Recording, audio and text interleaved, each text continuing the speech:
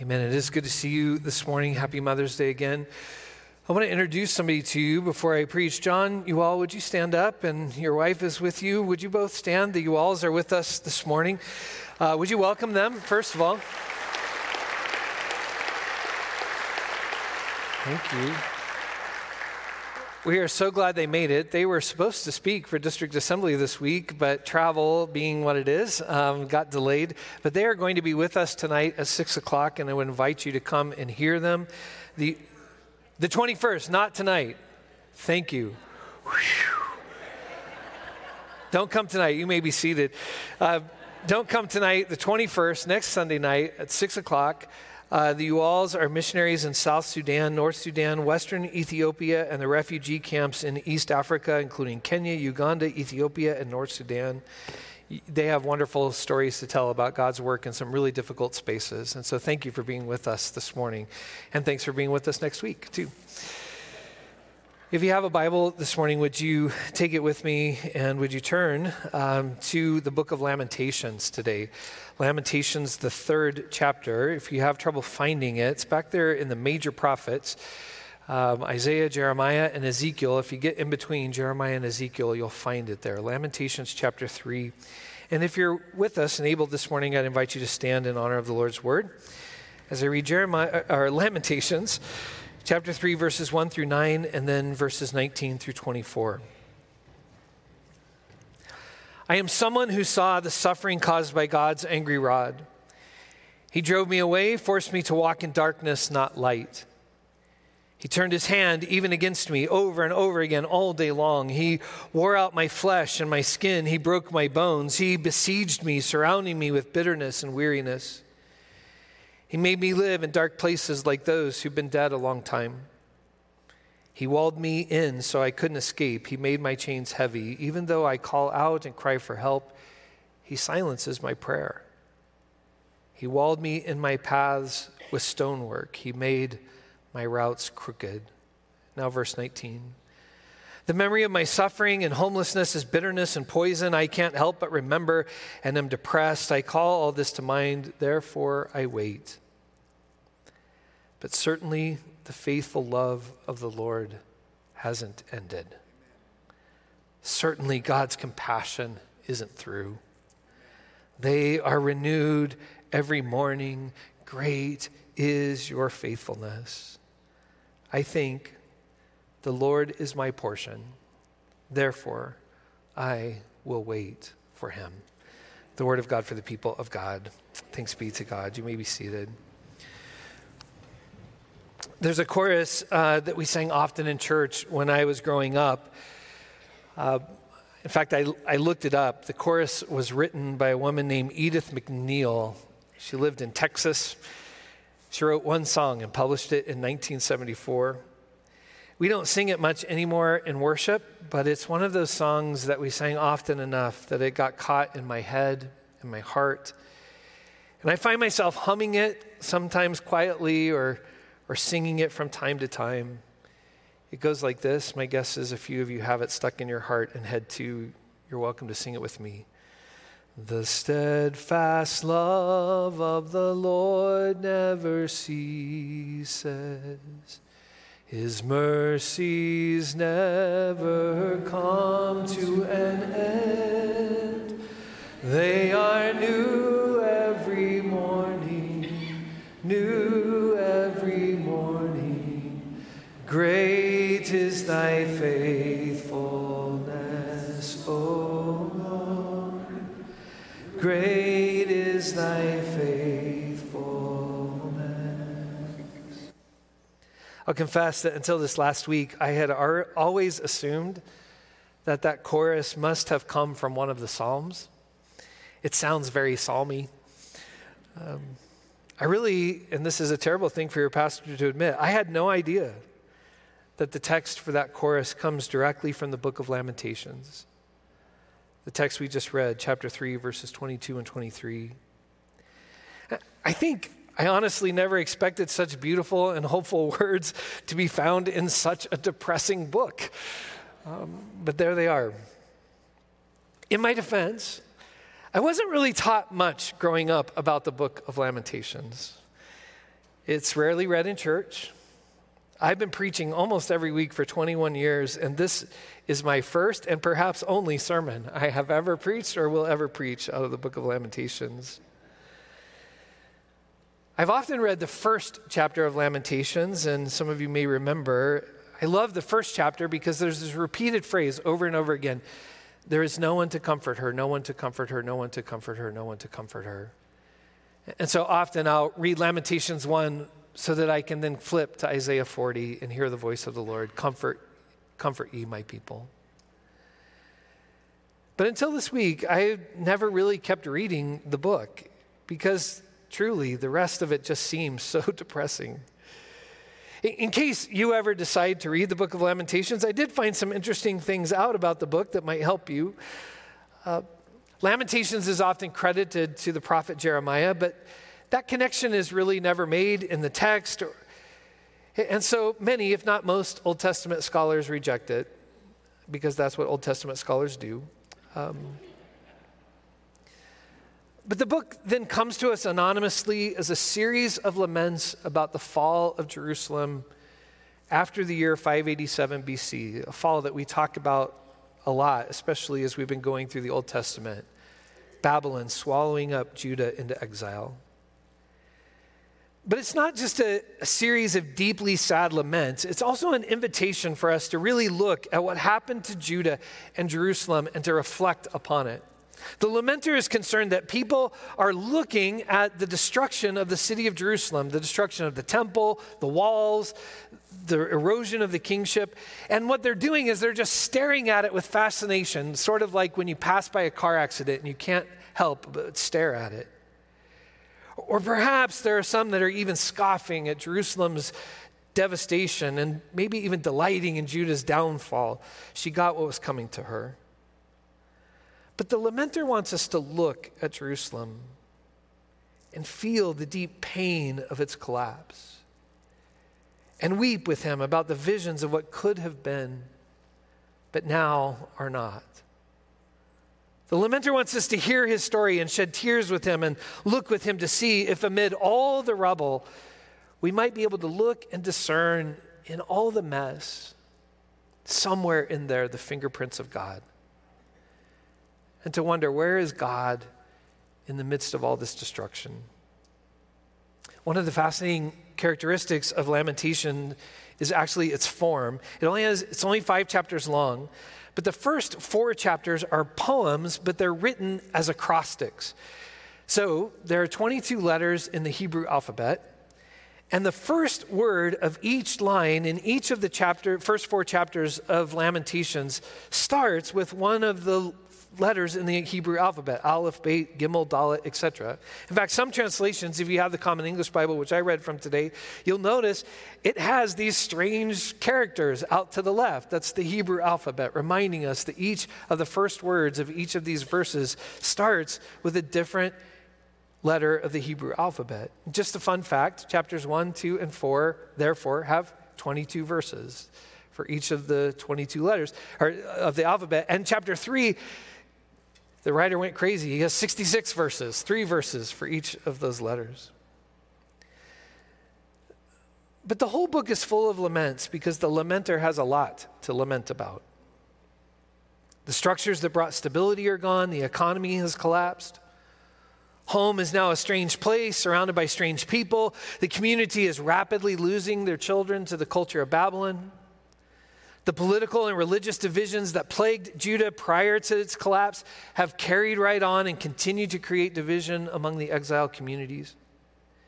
In fact, things have gotten so bad that the lamenter is quite certain that God is out to get them. In fact, this is fun. If you have your Bible still open, look at Lamentations 3, those opening verses again. There are a number of Old Testament scholars who think the opening verses of chapter 3 are the 23rd Psalm sort of upside down, the bizarro version of Psalm 23. For instead of his rod and his staff comfort me, the lamenter writes, I am someone who saw the suffering caused by God's angry rod. Instead of he makes me lie down in green pastures and leads me beside still waters, the lamenter writes, he drove me away, forced me to walk in darkness and not light. Instead of, he restores my soul, the lamenter writes, he wore out my flesh and my skin, he broke my bones. Instead of, I will dwell in the house of the Lord forever, the lamenter writes, he walled me in so I couldn't escape. He made my chains heavy. This whole book is just poetic darkness and sadness and lament. But right, almost exactly in the middle of all these laments, the lamenter still can't escape this one deep hope. Sing it with me. The steadfast love of the Lord never ceases. His mercies never come to an end. They are new every morning, new every morning. Great is thy faithfulness, O Lord. Great is thy faithfulness. So months ago, when I first laid out this journey through the scriptures, and if you're a guest with us today, we started back in October, and we've kind of been going through the Bible text by text and book by book. But when I laid it out, I was pleasantly surprised at the way various Old Testament texts fell in some right places. And some have even shocked me. And honestly, there have been some texts. I was very worried about this as we got to Lent and Easter, and the text just seemed to be right. It was like the providence of God was involved in it. I even thought about writing my own lectionary for a time. However, when I laid it all out, I knew that Mother's Day was going to be a problem. The first thing they teach you in seminary is this: do not mess up Mother's Day. And so I have truthfully been worried for a few weeks that Lamentations was falling on this Sunday. In fact, I thought about skipping ahead into Ezekiel, but it's not much better. Because this text feels somewhat inappropriate for today. It reminds me of a story I love. Tony Campolo tells a story about a time when he was a young intern at a church when he was studying for ministry. And one of his responsibilities was to read one of the scripture texts for the morning during worship, just like we often do before pastoral prayer.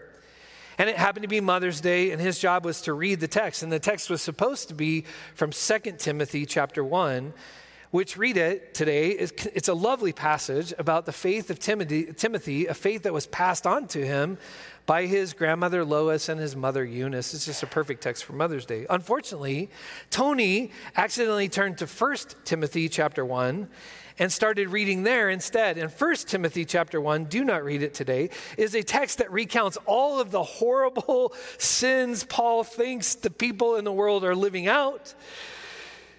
And so as soon as Tony started reading 1 Timothy instead of 2 Timothy, he knew he had made his mistake. But rather than stopping and correcting himself, he just started reading the text more boldly, hoping it would work itself out. And so boldly, he kept reading, and eventually he got to the verse about judgment. And it literally in the King James says this, that there is judgment prepared for the ungodly and for sinners, for unholy and profane, and for the murderers of mothers. Happy Mother's Day, the word of God for the people of God. Thanks be to God. So I have really been fearful that preaching from Lamentations on Mother's Day might be equally tone deaf. However, as Pastor Brent, who heard this sermon earlier this morning and stole much of it in what he was doing earlier, but as he was remarking, the closer we have gotten to the day, the less inappropriate Lamentations seems to be for Mother's Day. Because as lovely as today is, for all of us, as we celebrate the women in our lives who not only gave us life and carried us close to their heart, but also those of us who have been loved with that tenacious kind of mama bear, tenacious love, maternal love, that somehow at the same time is both passionate but gentle. I know that today is often a day of lamentation. We grieve for mothers who aren't with us, over broken relationships, as Brent said. or we cry because of expectations and hopes that haven't come to fruition. We did have a lovely service in the park yesterday. As we released those butterflies, it was beautiful, but also pain-filled. And the liturgy was filled with deep laments, almost straight out of the book of Lamentations. So perhaps it's okay for us to have this text of laments shape our imagination, even on a day as joy-filled and celebratory as Mother's Day. For even here today, there is much to rejoice in, but also much to lament. But even in our laments, we can't help but sing. The steadfast love of the Lord never ceases. His mercies never come to an end. They are new every morning, new every morning. Great is thy faithfulness, O Lord. Great is thy faithfulness. But I've also been worried about this morning because I knew that this morning is my last sermon before I leave for a few weeks on sabbatical. And thank you, by the way, even if you didn't know, thank you for allowing Deb and me to take the next 10 weeks or so as a time of renewal. Although pastors getting sabbaticals is encouraged by the denomination, it's not required. And so I realize how fortunate I am to be in this kind of role where getting that kind of opportunity is possible. And I've never had one before. And so I'm very excited to get to do this. Thanks for your generosity and your kindness. But that being said, for the next 10 weeks or so, I'm leaving the kids in charge. So don't let them throw wild parties and don't let them burn this house down, right? I know you'll be blessed we have so many gifted preachers and ministers. I hope they do well, but not really well. But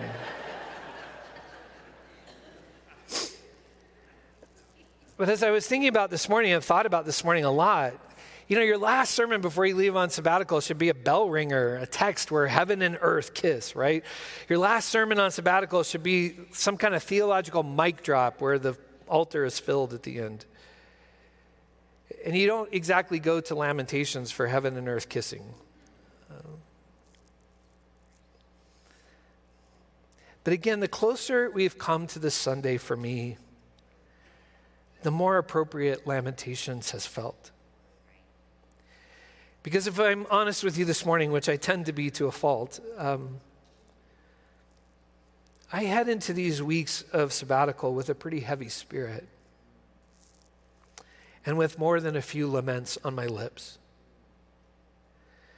At first, I thought since the lamenter wrote acrostic poems of lament, I thought I would take today's sermon and create 26 points, A to Z, pastoral laments. But one of the important points of Mother's Day that they teach you in seminary is get out on time so people can get to brunch. But in seriousness, these 8 years together have brought some amazing miracles and some unexpected blessings. But these years have also come with unanticipated levels of shared grief and loss. I've come to accept that death is a part of life, and that funerals and memorial services are part of the pastoral role. In fact, I would say it's part of the pastoral privilege. But we have experienced a significant number of losses of people whose absences have left not only a big hole in our hearts and in our church, but also in this community. And many of those losses have not only been shocking, but at times they have been horrifically tragic. And some of those losses, as you know, have also been really personal. So thank you for walking through those with us. And some of the deaths we have experienced were not just the end of a life, but also the other kinds of deaths that are equally and sometimes even more painful than physical death. Many of you in these last years have walked through the death of relationships, through shattered dreams, through the loss of economic security. And I will admit too, I have not only walked in those journeys, but have carried even some pain of unfulfilled expectations myself.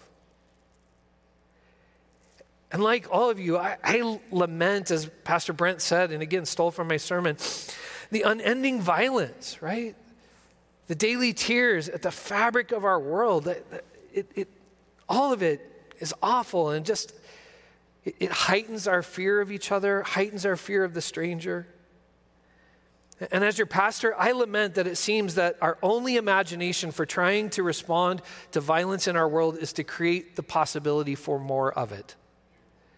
As I've often commented, I weep that we are like Pharaoh's magicians who have no ability to turn blood back into water, but can only take some of the last clean water in Egypt and make more blood out of it. I'm excited, to gather in a few weeks at General Assembly as a denomination. If you're unfamiliar with us, we get together about every 4 years and vote on stuff and argue about stuff and hug each other. But the absolute best part of that gathering in a few weeks is the worship. There's something heavenly about the various ethnicities and nationalities and languages gathering and worship together. By the way, pray for Pastor Heather, who's helping with the children's ministry at General Assembly, and pray for Pastor Ryan as he is part of that leadership team for worship. But the joy of that diverse gathering, it will be wonderful, but it will only further my deep lament for the continued challenges of racial reconciliation here at home. As Martin Luther King Jr. said, Sunday morning is still the most segregated hour of the week in America. And we have got to keep working at becoming a reflection of Pentecost together. And I know, like many of you, I carry a heavy burden and more than my share of laments for the faith of the next generations. Deb and I, one of the privileges of this last 8 years has been the small group that we've become a part of. They've become deep friends, and we dearly love each other. And we're all kind of in the same stage and age of life. We joke that when we first got together, many of our requests were for our parents' health, for our careers, and we've been together long enough, now we're praying for each other's bodies. But without question, overwhelmingly, 90% of our prayer requests over these 8 years have been for the faith of our children as they transition into adulthood.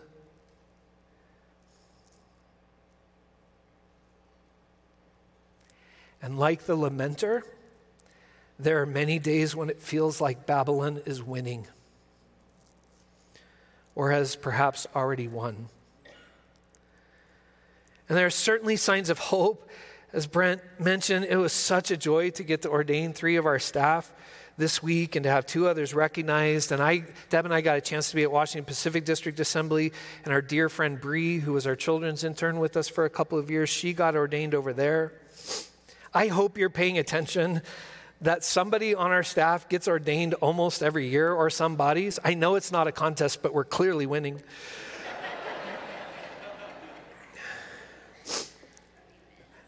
And that's really a credit to you. Thanks for being the kind of church that has a deep concern that this faith be intergenerational and that the leadership of the church is handed on generation to generation. And sometimes that means not everything goes as smoothly as it ought, but thanks be to God, we are a place where people can thrive and sometimes fail for the first time and be loved into newness. And thank you for that.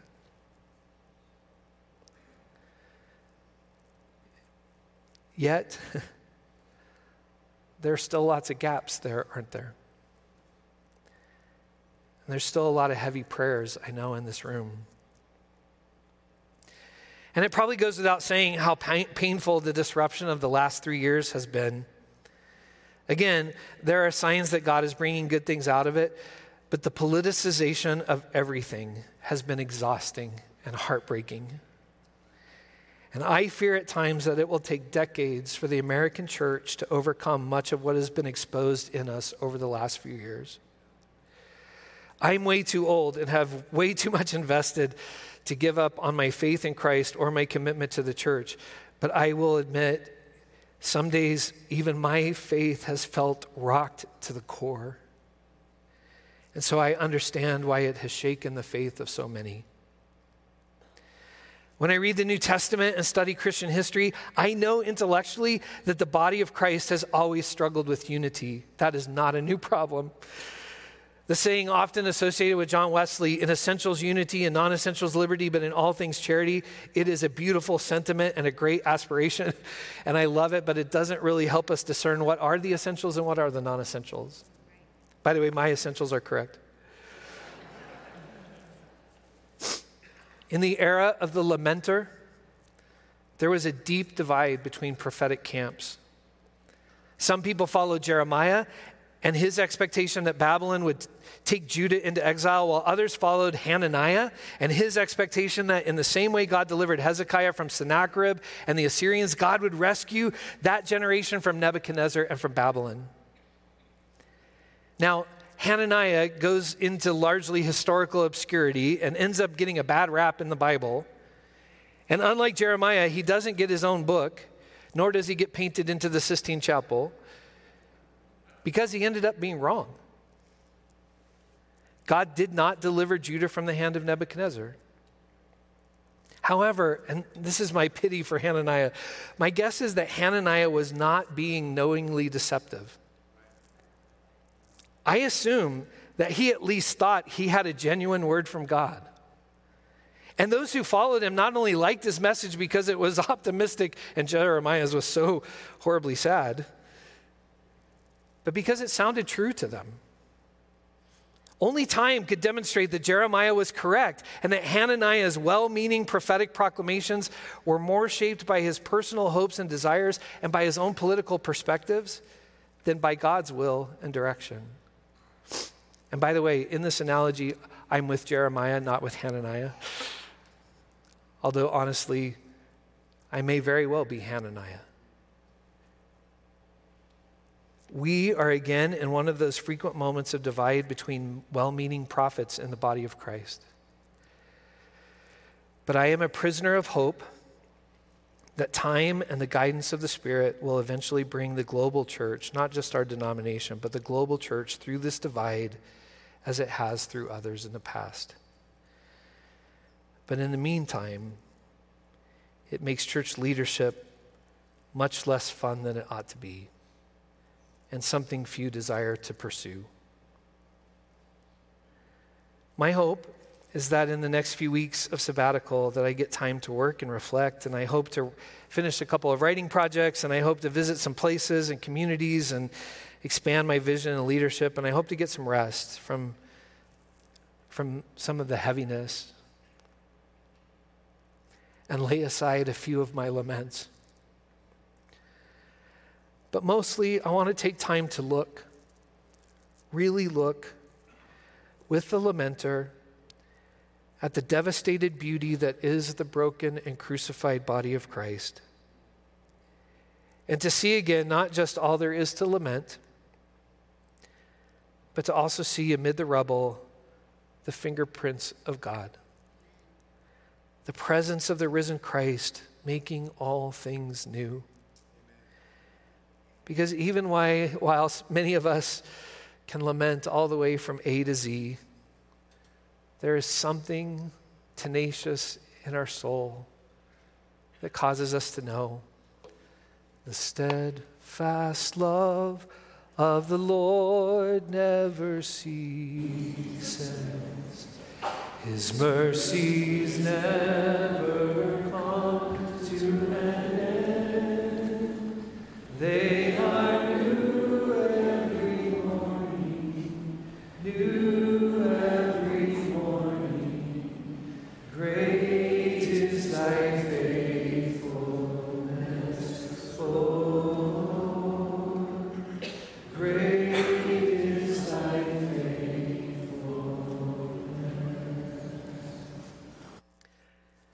God, thank you today that you hear our laments. And again, as Pastor Brent said, they're not just moans and cries. That's the kind of stuff that God's people did in the wilderness. Laments are those pangs deep within us that knows you are better than this, and you want life to be better than this. And so it is those cries that we make in hope that the steadfast love of the Lord never ceases. His mercies never come to an end. They're new every morning.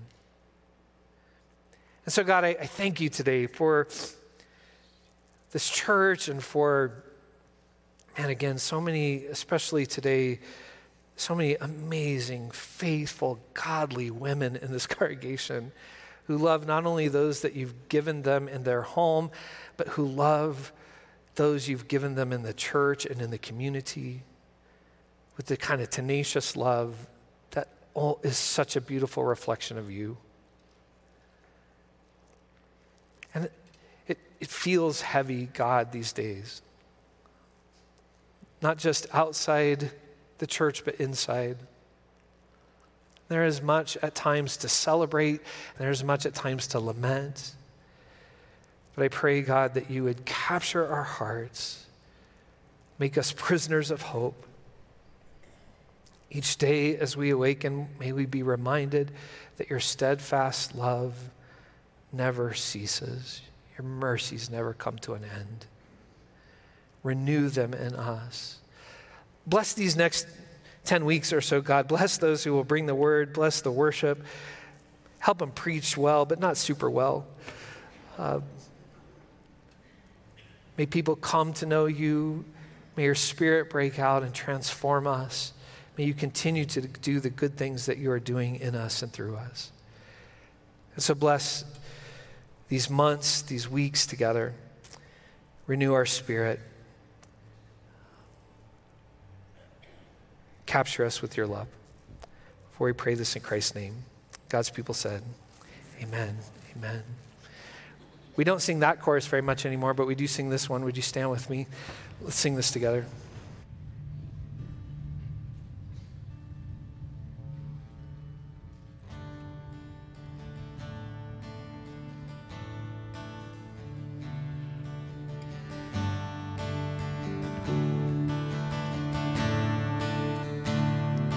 Bless the Lord, oh my soul, oh my soul, worship his holy name.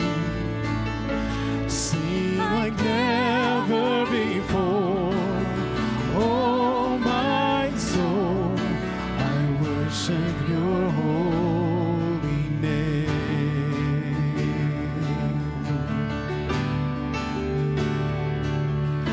The sun comes up, it's a new day dawning. It's time to sing your song again. Whatever may pass and whatever lies before me, let me be singing when the evening comes. We'll bless you, so bless the Lord, oh my soul, oh my soul, worship his holy name, and sing like never before, oh my soul, I worship your holy name. We're thankful for his love. You're rich in love. You're slow to anger.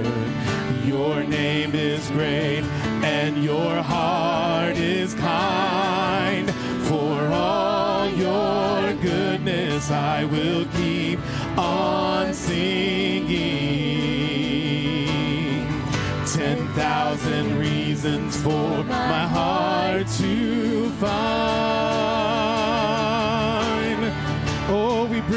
praise. So bless the Lord, oh my soul. Oh, my soul, worship his holy name. And we will sing. Never before. You're worthy, oh my soul. I worship your holy name.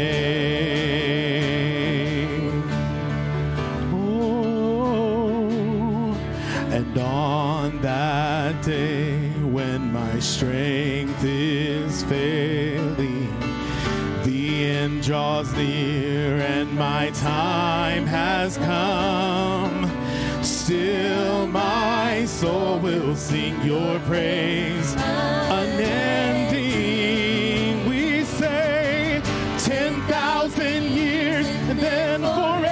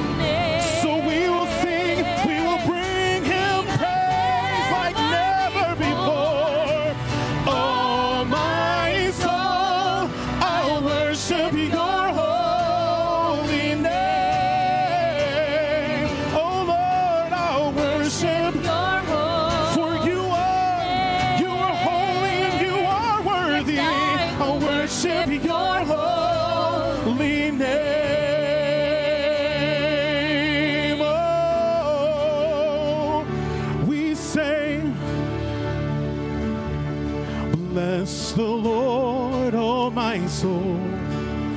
Oh, my soul, worship his holy name. We will sing, yes, like never before. Oh, my soul, I worship your holy name.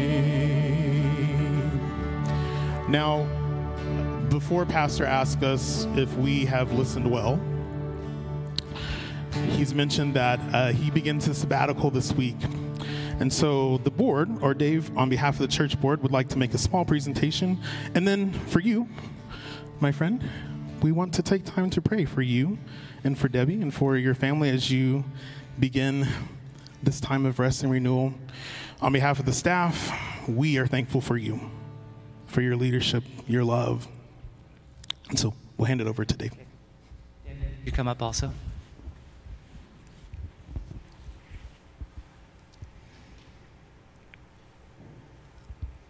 Scott,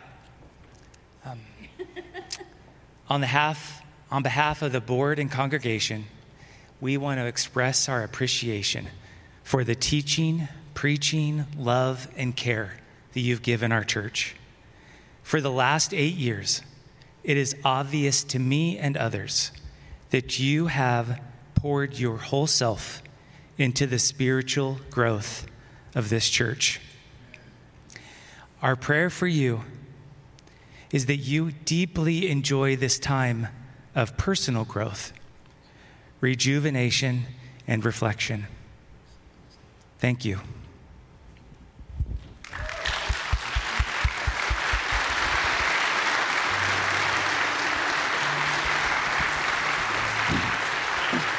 So we're going to take a moment to pray. So we're going to ask you guys to come down here. And Pastor Brent's going to pray.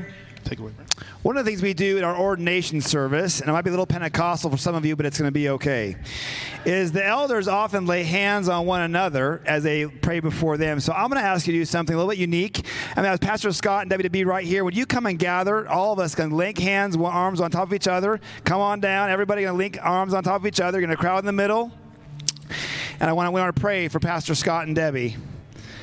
in this season. Just touch hands on shoulder to shoulder. If it's too Pentecostal, it's okay. You don't have to. But I want them to feel the love and the power and the grace of this congregation upon them. God is good, and he has blessed us and is blessing us with Pastor Scott and Debbie. Let's pray together. Gracious God, we feel your deep love through us, through Pastor Scott and Debbie.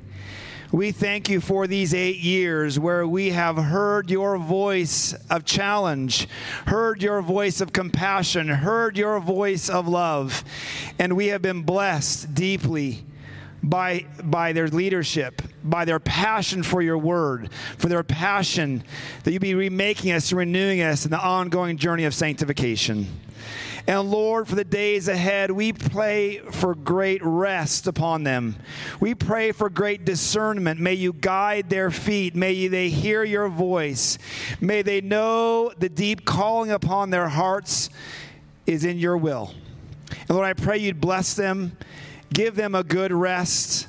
Give them time with each other. For Scott to write in places of peace. And as he said, Lord, may some releasing of lamentation occur. Lord, I pray that you would lift his spirit, encourage him, Lord, strengthen him, both he and Debbie. May they enjoy each other. May they enjoy their family. May they enjoy your creation. And Lord, for the days ahead, we pray to be filled again with your spirit of power and grace and love and mercy. Their steps would be in your hands. So, Lord, we are a people of deep thanksgiving, and we're so proud to be able to send them off for these weeks, for them to hear your voice, and to be renewed and strengthened for the new journey ahead. And, Lord, thank you again for the time we've had with them, Lord. So I pray your blessing would fall upon them. May, again, Lord, your spirit go with them with new joy, new energy, new love for each other and for your church and for this church and for your people. As the days unfold, Lord, we will trust all things into your hand. For you are the God who will never leave us nor forsake us. And so, Lord, we're thankful you'll care for this church, but, Lord, care for Scott and Debbie. May these 10 weeks, Lord, indeed be a Sabbath, a sacramental Sabbath of renewal, of hope and joy as we offer to you their burdens, but also as they hear new joys and new wisdom and new insight for the days ahead.